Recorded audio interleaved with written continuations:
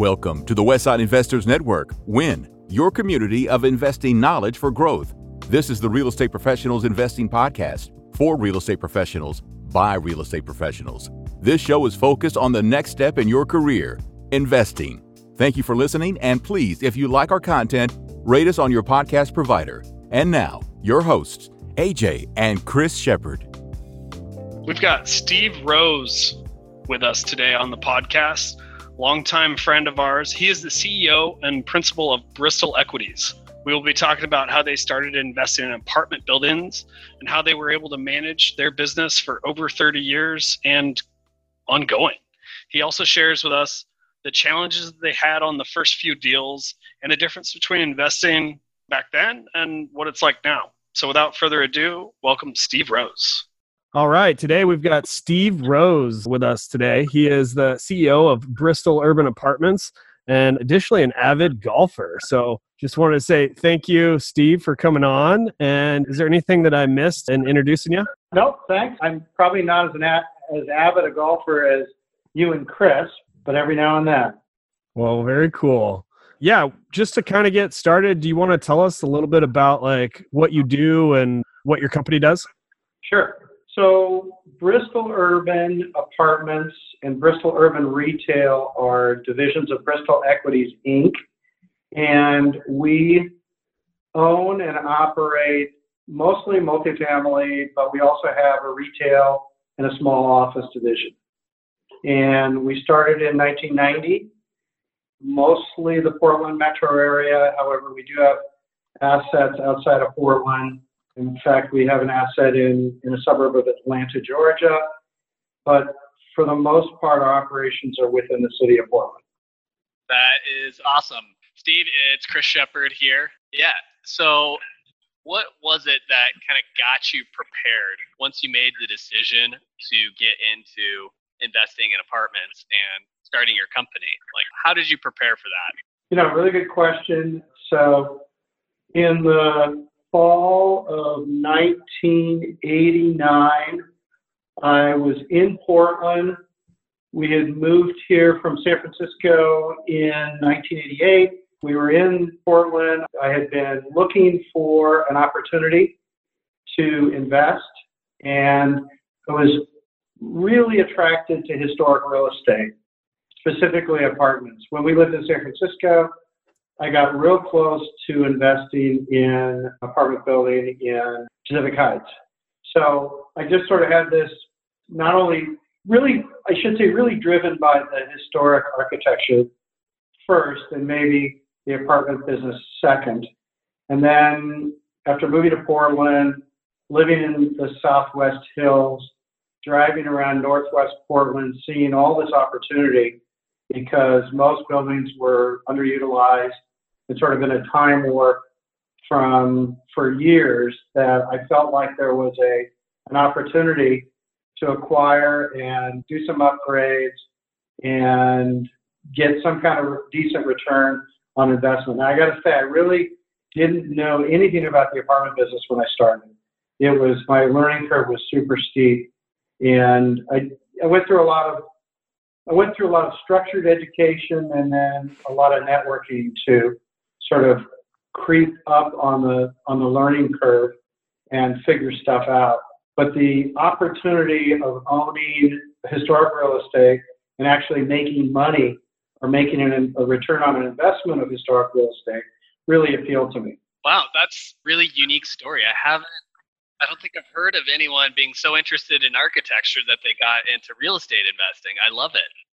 So do you think that might be the reason why you've been able to stay with the business so long and, just kind of at it?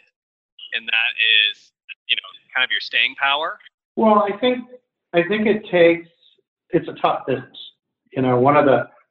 It's a really tough business. And when you look at the apartment market today, and, you can even push back the COVID restrictions and whatnot, but just the basic apartment business today is extremely complicated and has the legal minefields. It has market conditions. There's a lot of factors that I wonder if I tried to start investing today, whether I be as enthusiastic and as committed to the business, given how much more difficult it is to operate. Because back in 1990, when we started, it was pretty simple. We were dealing with a one-page lease agreement. Most of us did month-to-month agreements or maybe a 6-month agreement. And if a tenant didn't perform, you could easily make a change there. And if the tenant didn't like the property, they would make a change. It was much simpler. But really, if it wasn't for the returns that are the potential returns in the apartment business that are out there, it probably wouldn't be that appealing to a new investor. But if you're willing to understand the business and really focus on basically the quality of the property, which is number one, and that's probably the biggest pitfall I've seen. You see a lot of deals that trade, people that buy buildings that really don't like apartment business. They want the return without really putting forth the effort of learning the business, and they hire somebody else to do it. Very difficult to achieve those kinds of returns. So I think, long answer to your simple question, but I think the fact that we managed the investment, we acquired with our own capital, and we managed the investment and managed the property day to day, I think that gives us maybe a little bit better chance of making a return. And it's those reasons that we've continued for now 31 years. Very nice. Well, Steve, I want to take a step back just a little bit. Like, a lot of our listeners here are in the real estate profession, but they maybe not as advanced or haven't taken as many steps to like buy an apartment. And I think what my brother was getting at is like kind of when you were thinking about buying your first deal here up in Portland, I think you said you'd moved here from San Francisco or something. Like, what steps did you take in order to be able to make that first purchase or that first investment? Yeah, so it's interesting. So the first two, I got to say the first two, because the first one doesn't really count. Okay. Oh, was that your house that you live in or something? Or No, that's it. But that's a good question. No, the first one was literally, I was reading the newspaper, the Oregonian. It was delivered to my house, and it was a Sunday morning, and I picked up the newspaper, and I was looking under apartment buildings for sale. I swear to God, it used to be a category in the Oregonian. And back when there was a lot of inventory. There was a listing for a 13-unit apartment building on Northwest 23rd and Overton, and for sale by owner. And I called the number, and no one answered. And I thought, this is weird. It's a really good location, and maybe I should just go down there and check it out. So I finished my coffee, and I noticed it was snowing. So this is January, and it was snowing outside. So I thought, oh God, I'm from California. I don't know how to drive in the snow. I think I had a BMW or something. And so I ended up walking down the hill from around the Vista Spring Cafe, walked all the way down to Northwest Portland, and knocked on the door that basically said manager. And it was the owner, and we had a handshake deal about a half hour later. Wow. That's awesome. It was $5,000 down. I think we paid $8,000 a door for it, which seemed like a lot of money back then. And we had a handshake deal, and he was going to carry on, I think it was $160,000 for the deal. No, it was less than that. $120,000 for the deal, and $5,000 down, and the $115,000 he really wanted to carry because he didn't want to have to pay the tax. So anyhow, that was the first one. But the second one was a real big challenge, and we still own the building, 36 units in Northwest Portland. And, the challenges were, number one, really expensive interest rates at the time. I mean, I think our first loan was 12, maybe 13%. And that was part of the story. The other part of the story was that very low leverage. I think it was 60% loan to value. And I had a hell of a time getting loan approval because I had no experience. And they wanted a full resume. Well, my resume didn't include anything related to the apartment business. So did the lender even believe that I would, manage this property and be able to repay the mortgage based on my lack of experience? I had to really do a big sales job just to get my foot in the door, to get my first real acquisition made. And it wasn't easy. And it was a tough lender who's no longer around, but they were not easy to deal with. And it was the only lender, by the way, that was willing to even talk to me. So, okay, so you went from 13 units to 36 units. That's a pretty big jump. I'm sure all of our listeners are very interested in do you remember the details of that deal? How much it was a door, and why the seller was selling? Yeah, it was $13,000 a door, Northwest Irving between 19th and 20th, the Greenway Apartments. We still own it. The seller ended up becoming a real good friend of mine. In fact, we play golf together and ski together, and he's a real good guy. And it was a pure investment for him. It wasn't a long-term play. So they had owned it for 4 or 5 years and had planned on, moving the investment to the suburbs because, they felt more comfortable. He and his partner felt more comfortable in the suburbs. So, it was a big move and one that thrust me into doing a lot of the maintenance work myself. Because again, I had this steep learning curve, not just on the mechanics, on the operations side or the administration side, but also on the maintenance side. So I ended up hiring my first employee, who still works for us, by the way. And we painted units. We did some flooring work. We did a little bit of electric work, minor kind of stuff that, of course, is now fundamental to the business. But it was the only way I was going to learn how to understand the investment. And I would say that unless somebody had that skill level before they dove into a multifamily investment, unless they had it prior, they should sure as heck learn it so that they could understand why the expense side of the financials looks the way it does. Instead of saying, well, why do we have such high turnover costs? Well, there's a reason.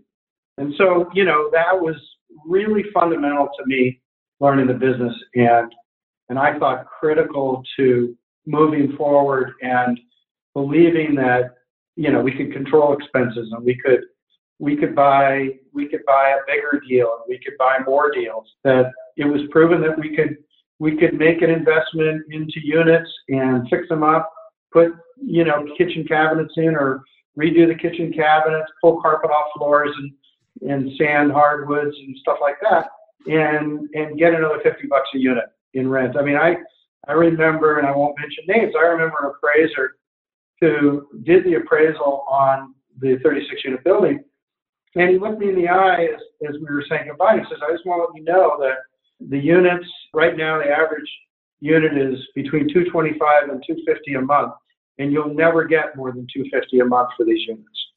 and so that kind of, and I said, well, what if I make these improvements? And his response was, it's a waste of money because no one's going to want to live in this neighborhood and pay more. They're going to want to live where they get a swimming pool and maybe a workout, room or other amenities like parking that you can't offer. So to me, it was proving that we can provide additional amenities and charge for those amenities and be competitive with other buildings, both on the urban side and the suburban side. What do those units rent for today?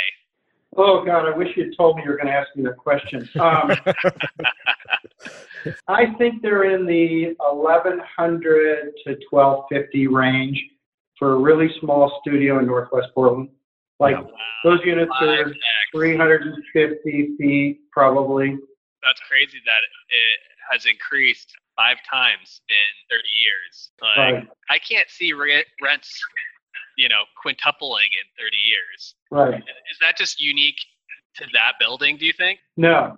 So here's the dynamic that happened. So in 1990, Northwest Portland was predominantly bars and thrift stores.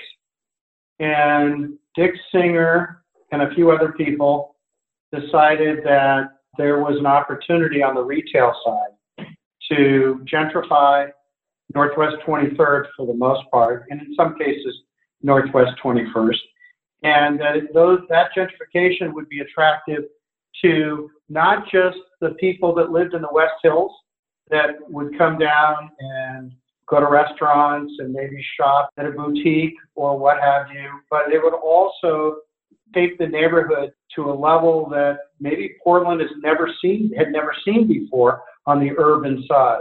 Because really, Portland still had its neighborhoods, but for the most part, most of the neighborhoods were somewhat provincial. And the people, yeah, sure, some of them would go down to Nordstrom's downtown to shop and whatnot, but it wasn't considered to be downtown or Northwest, or for that matter, any of the neighborhoods, real shopping districts, kind of Main Street type of shopping districts. So with the investment in the retail, it upgraded the entire neighborhood. And then, of course, downtown took hold, and downtown became more attractive. And there was a real reason why people, mostly young people, really wanted to live in these, urban neighborhoods, because they had to walk around amenities. And that parking no longer became it was always a desirable amenity, but it wasn't a deal breaker. And in the old days, it was a deal breaker because, oh my God, you had to use your car for everything. You couldn't go to the market. There were no markets around to shop. You had to drive your car to the market. Or, you want to go to a restaurant, you drive your car to the restaurant. Other than maybe the Ringside and Papa Haydn's, there was nothing in Northwest Portland. So that really, I don't want to take much credit for any of this, because really it was the retail that made these neighborhoods, especially Northwest, very viable. Yeah. How awesome and how fortunate you were to get into that. $13K a door. Those are probably worth $250K a door now. So not only was it quintuple rent, but more than 20x on just the building value, which is crazy. When you were looking at that exact market or that exact neighborhood, did you have any inclination about what was going to happen? So yes, and I had a relationship with Dick, and I had spoken and had coffee. And so knowing what his plans were for Music Millennium, for Papa Haydn's, for building what was Williams-Sonoma, I think that's right, Williams-Sonoma, knowing that his family was going to make sizable investments in the 23rd, how I could relate to that was we had just moved from San Francisco, and we lived in an urban area of San Francisco for 10 years. So I got it. So what really makes an urban area palatable? Well, investment in retail, number one, real estate, residential real estate, both multifamily and single family, that is desirable, number two, and basically transportation, number three. And really, Northwest Portland either was in the process or had all of those things. And close to downtown, it had the core of quality real estate in the retail areas, and it had a ton of quality multifamily and single family.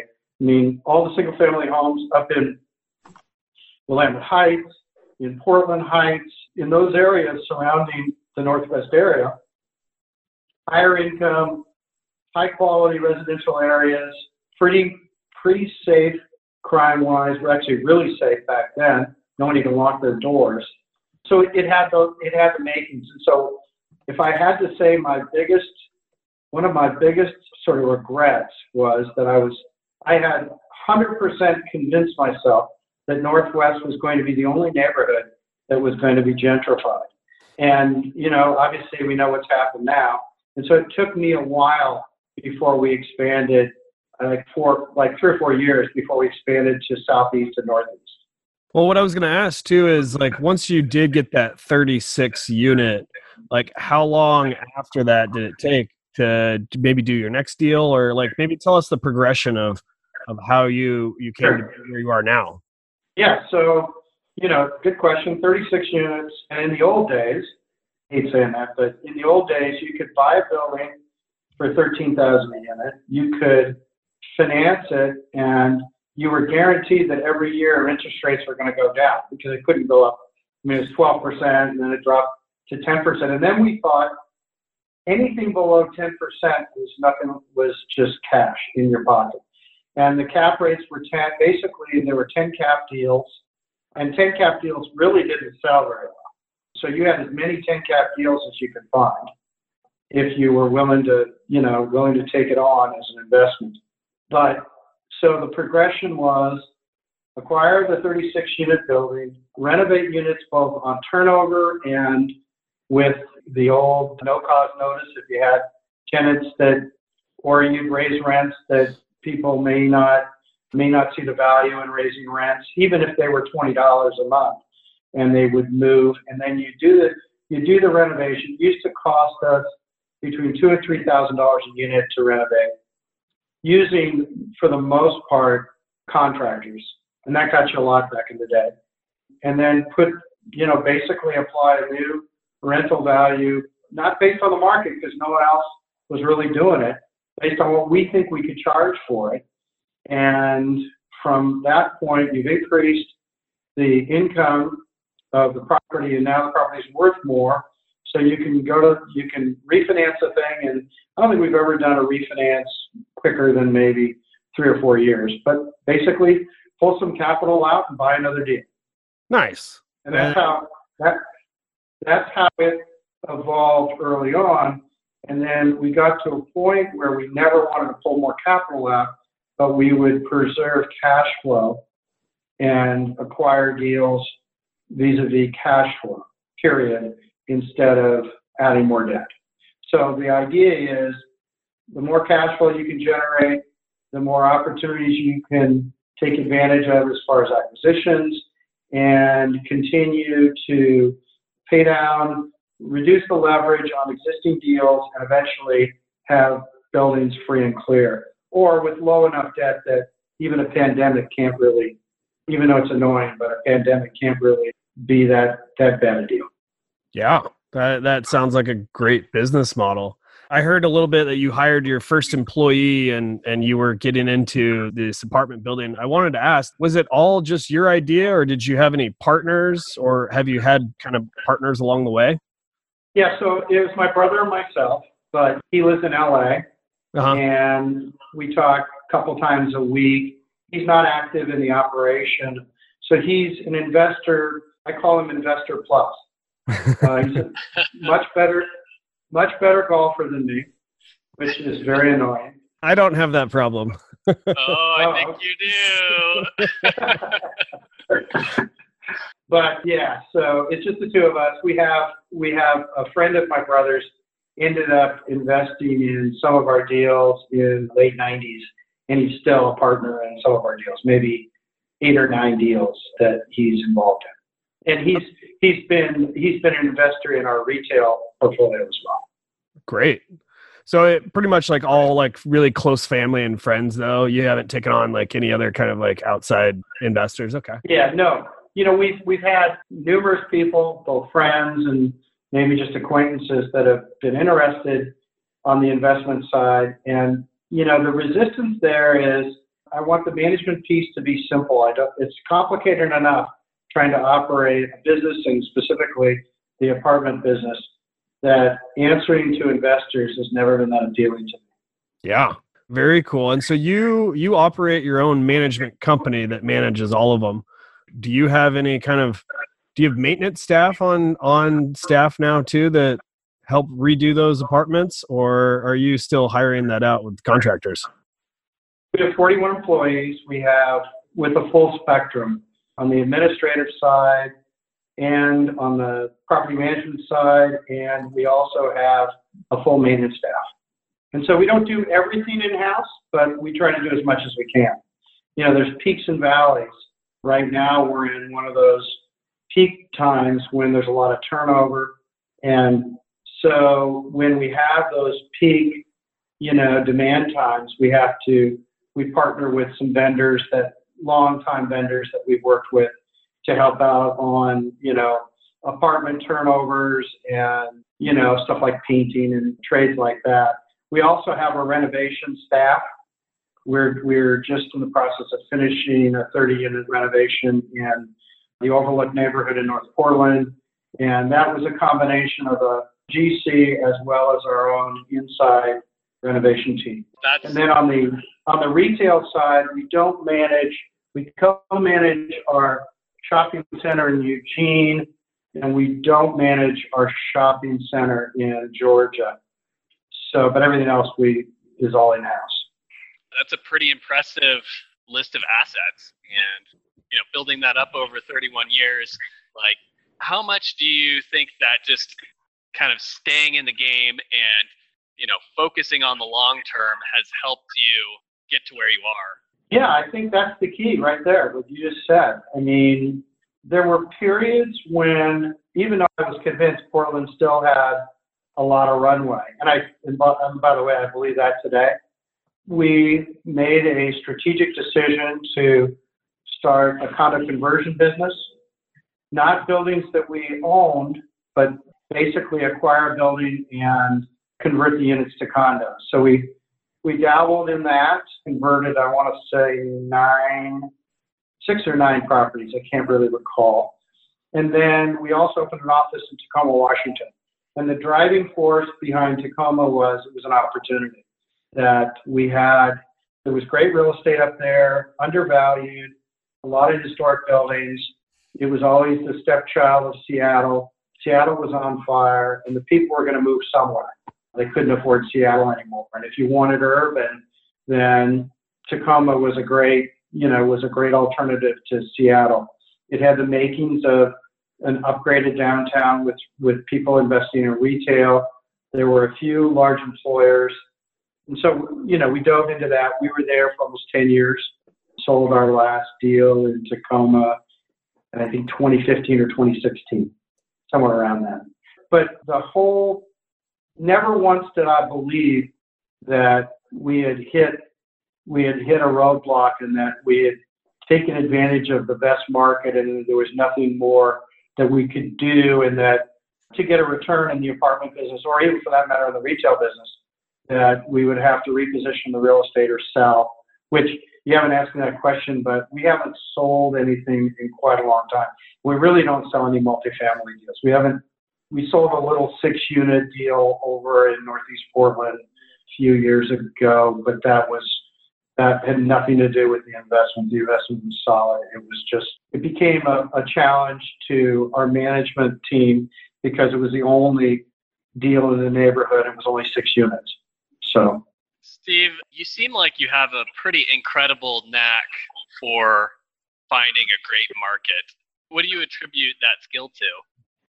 We had, so in my, after college, I was recruited to get involved with a company in LA I didn't really know anything about it. It was one of those deals I thought I had a career in banking in my future. I put myself through college being a teller at a bank. And so I kind of thought that, I kind of liked banking and I kind of saw a future there. And, I'm not sure I was a candidate for grad school, but it was kind of what do you want to do when you grow up? I knew I didn't want to be a fireman, but being a banker didn't seem to be all that bad. And I didn't want to really sell insurance. And I really didn't know much I knew a little bit about business only because I was a business major. But my opportunity with this company was that they sent me to San Francisco to open a business. And so I had to lease real estate, I had to hire people, I had to make purchases of inventory, I had to deal with the investors, which was kind of helped me understand why dealing with investors is a huge challenge. And I had to make a return. And I did that. And not because I was, in any way better than anybody else, but, I think a lot of the sort of experiences I had, I could reflect back on, and I still do today, that they prepared me for running a business and prepared me for, the downside and the upside.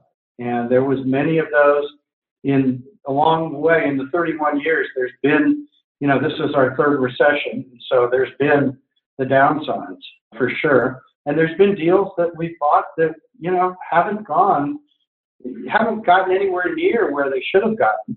Now, as we all know, real estate over a long period of time pretty much corrects itself and becomes viable. So there is that. But so those experiences opening up that company in San Francisco and leasing space in Sacramento and expanding to the suburbs of the San Francisco area, opening additional offices and whatnot, really helped me understand the basics of business. So that was very useful, in addition to the education stuff. Okay. So I guess that was incredible information. But when you chose Northwest Portland, or when you chose Tacoma, as realizing that those were areas for opportunity and huge growth, do you think what do you think the number one factor was that kind of led you to those opportunities in those specific areas to help you choose to buy apartments in those, I guess, growing and gentrifying areas? Yeah. Okay. Good question. So I would have to say, so we talked about viability. We talked about, on the location side, the important factors in believing that a location is either viable today or could be viable in the future based on investment, both yours and other investors. But really the bottom line is that if, everybody talks about cap rates, and, cap rates are important. Certainly they're really important if you're buying a new product, because, if your tolerance is a leverage return of 6% and, interest rates are low, you can get there if you acquire a 4 cap deal. So, but in the days that, on the acquisition side, in those days early in Portland where there were 10 cap deals and interest rates were 12%, those deals worked as well. But where they really worked was that value add. So, turning back the clock to Tacoma or other opportunities in Portland, we had a specific analysis sheet that we did, a spreadsheet, and we factored in, where the investment was the day we close on it and where it could be a year from the day we close. And we project out another 5 years. And if we believe that rent growth would exceed operating cost growth, then we could pay more for the deal, and it would present itself as being a decent investment. And so, back in the day, and the other interesting thing is you could have, when interest rates were 12%, earning rates, on certificates of deposit were 6% or 7%. So, why would you take on the risk of buying apartments when you could earn 6 or 7% on your money by just putting it in the bank? Well, now we all know that those earning rates are sub 1% and sub 0.5% in most cases. So they don't exist anymore. And there are some longer term, bond investments and whatnot that can return maybe 3%. But, in the apartment business, or really in real estate in general, if you can find your way pro forma wise to get a leverage return at 6, 7, 8%, why wouldn't you do it if you're involved in the business? Yeah. And again, I think the biggest pitfall is people hire a fee manager, the fee manager goes out and they get it, they want to keep the business, and they return maximum dollars to the investor because that's what they want to do. I mean, that's what everybody wants. And what really suffers, the tenant suffer and the building has deferred maintenance, because really what you're doing is you're taking money away from the operation and you're giving it, or you're providing it to the investor as cash flow or distribution. So for those reasons, if we can run a pro forma, and we've got this spreadsheet that it's not just income and expenses, it's, it takes into account stuff like roofs. What year are you going to have to do the roof? What year are you going to have to do something with the heating system or the hot water system and whatnot? And so you can project out what those costs are going to be. And with all that fully loaded, both operating costs and capital costs, you can determine whether the investment is the right one. If it happens to be in Tacoma, then so be it. The challenge there is, of course, you're going to manage it. So you got to try and leverage your staff against a lot of units. And that was kind of the challenge we had. We got up to, I think, 250 units up there, but still there wasn't quite enough for the number of staff people that we felt like we needed. And so we made a strategic decision, instead of hiring a fee manager to take care of it, just to go ahead and liquidate that portfolio and move the money down, move the investments down to Oregon, so that we could further leverage our staff. What you're saying is that kind of the deals were in Tacoma at that point in time, and that's what drew you to Tacoma. Yeah, well, what was interesting was when Portland, this was in, 9/11, it was 99 or 2000, it was 2000 when we started investing in Tacoma, when Portland apartment cap rates were at a ridiculous low of 6%. And when deals were trading at $50,000 a door, we thought that's so outrageous, there's no way those deals are ever going to work, because rents just weren't going up at a pace that made sense. It made those numbers seem like they were that they were viable. So at the same time, Tacoma was, an 8, cap rates in the 8 range, and, deals in the 20 to 25,000 a unit range. And so it just made sense that the delta there would be greater than the delta in Portland. And we did just fine up there. I mean, there were home runs, there were base hits, and there was everything in between.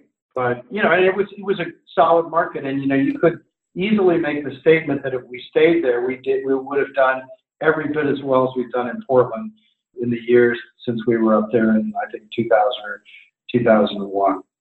Thank you. Just great info. Well, I think we're getting on time here. Should we get to our last four questions? Go for it. All right. Do it. I will start us off. The first one is, what's one piece of advice you would give to your 25-year-old self? Yeah, so I wrote down some answers. I won't read them to you, but I've had 40 years to think about this and to think about how to answer this question. So my first one is just be patient. And to every investor, just really be patient. That, I guess at 25, you're not very patient. There are a lot of reasons why you're eager and you're anxious and you want to get rolling, but find the right deal. The right deal is the right fit. And, for us, the right fit was a return on investment. It was value add, but be patient. Also, you know what? Start with a bunt single, not a triple. Everybody they see or hear or think that somehow there's an opportunity to make a killing. And there might be, but likely not. And so in those triples, they're super competitive. And notice I didn't say home runs, but they're super competitive, and there'll be a lot of people that you'll be challenged with trying to beat them out. So don't focus on those. Start with a single or a bunt single. And then don't rely on others to sort of do your homework and due diligence. Do it yourself. Understand the investment and realize that the success of the investment is really ultimately your responsibility, good or bad. And finally, if the deal is right, pay up and shut up. I see too many people nickel and diming, trying to negotiate small amounts of money and lose deals that were the right fit for them, that they should have just paid up. And ultimately there'd be regrets. I should have just paid what he was asking, instead of trying to shave a nickel here or there. So that would be my 25-year-old self. That last piece is just such great advice. The opportunity cost of losing a deal when you're talking about like something on an inspection, repair addendum or whatnot, is when you look at it 31 years later, having your cash flow pay down the debt to zero and probably fund a couple other investments. It is right. Looking back, hindsight's 2020 there for sure. Okay, we didn't really get to chat too much about, when you grew up, but or what your parents like kind of values were, something we'd like to do. But what was your first entrepreneurial endeavor? So, we're going way back, but I'll just throw this out there. So when I was 14, I had a paper route, and it was a coveted paper route. I grew up in LA, and I had this paper route. I delivered an afternoon newspaper after school on my Schwinn Stingray, by the way. And Nice. I delivered to the who's who of Hollywood. Some of my clients were Liza Minnelli, Judy Garland, Rock Hudson, and I was responsible for doing the collections every month. Having to go door to door, there was no online presence. There was you couldn't even mail a check in to the newspaper. I had to collect the money, either cash or check, and then I had to give it to my boss. And it was $6 a month for the newspaper. And so I had to go to these houses and knock on the door and say, "Hi, I'm the paper guy, and I'm here to collect." And I'd have a little book, and a little ledger, and I would give them a receipt, and they would give me the money. Well, for the most part, they were butlers of these huge houses, and I would have to, when I decided that I really wanted to sell myself because I wanted a tip. And so I'd remind them that I was really good at chucking the paper over the fence and not landing it in the swimming pool, and that I deserved a little bit of gratuity at the end of the month as a result. And so I would get these tips of 25 cents, maybe 50 cents a month, and at Christmas time, $1, which was huge. So Wow. I think that was the first time I had to basically extend myself. That is a great first entrepreneurial endeavor. Our next question is, how has your formal and informal training shaped your journey? Well, how much time do we have? So when I started the business, as I said before, I was greener than green. I was very fortunate because even back in the day, in 1990, I understood the value of networking. And I joined a trade association, and I met a mentor, Barry Brennicke, who started Guardian Real Estate. Actually, I think he might have bought the business, but he owned Guardian Real Estate at the time. They were a fee manager. And Barry became my mentor. I would call him and bounce ideas off of him. And so that was, step one, that was extremely valuable. And as I say, I was part of this trade association. I met a diverse group of property managers, investors, lawyers, and vendors, and I networked with them to learn the business and to learn their business. There was a lot of training that I took advantage of, both structured and unstructured. There was lobbying, both local in the city of Portland as well as the state. That association became somewhat dysfunctional over time. And the group of us in Portland ended up forming our own association.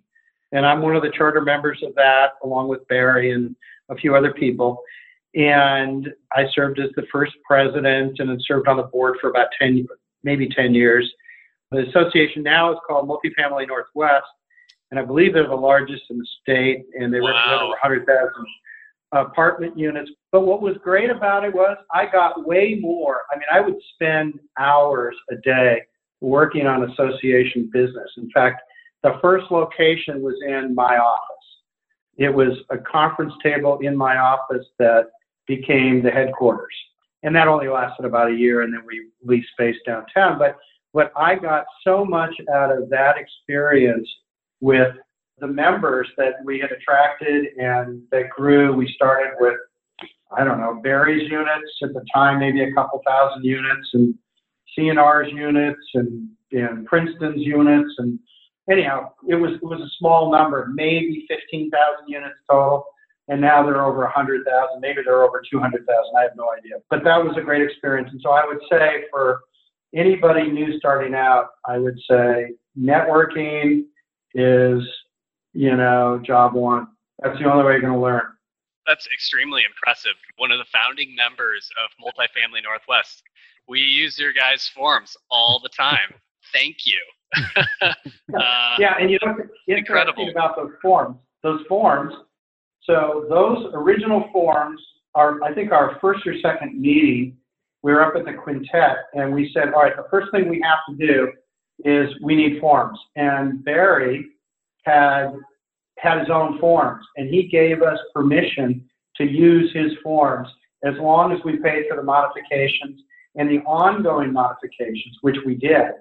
And they were all printed forms, and that became the backbone of how we got funded. We all put in several $1,000s of our own money to start the association, but it really was funded by forms income, and then eventually education income, and then there were golf tournaments and, other events that generated income. But really the forms were the basis. And now Tenant Tech basically uses our forms, and they're licensed, and, they provide all the day-to-day. And I think the association gets a commission for every form that's bought, or there's some relationship there. But wow. Yeah, the forms are important. That is so cool. Yeah. Thank you so much for starting that. It's been a huge, huge help to us. And yeah. Okay. And our final question.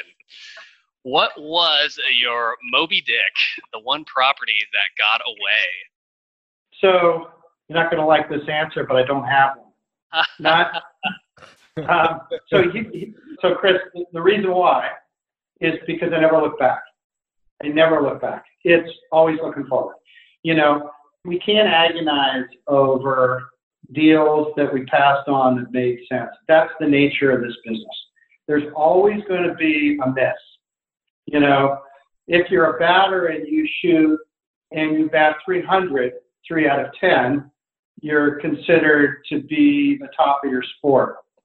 Well, in this business, if you're 50-50, then you're probably at the top of your field. And so to me, there are many deals we passed on that have really worked out for the investors, and they've made people a lot of money. And I think that's great. And there are probably many people out there that look at us and say, oh, I can't believe he bought that deal. I wish I had. But you can't run a business that way. And so I never look back. I only look forward. And, I find value in, specific aspects of the investments, and maybe somebody else sees an investment, sees something in investment that I don't see. And maybe that's my downfall. But for the most part, it's okay. Let's talk about the next deal, not the last deal. That's such an awesome mindset. Yeah, just another great little nugget right there. Well, Steve, thank you so much. This has been really awesome, super informative. I can't wait to, pick your brain more offline. But yeah, really, really appreciate having you on. Thanks for sharing your information with our audience. And yeah, we appreciate it. Let's get out on the golf course. All right. We'll see you guys out there soon. Thank you. All right. Cheers, Steve. All right. Thank you for listening to this episode of the Real Estate Professionals Investing Podcast on WIN, your community for investing knowledge for growth. Please take a second to rate us so that we can get more great investors to interview. If you or someone you know wants to be on, please go to westsideinvestors.com and fill out our form.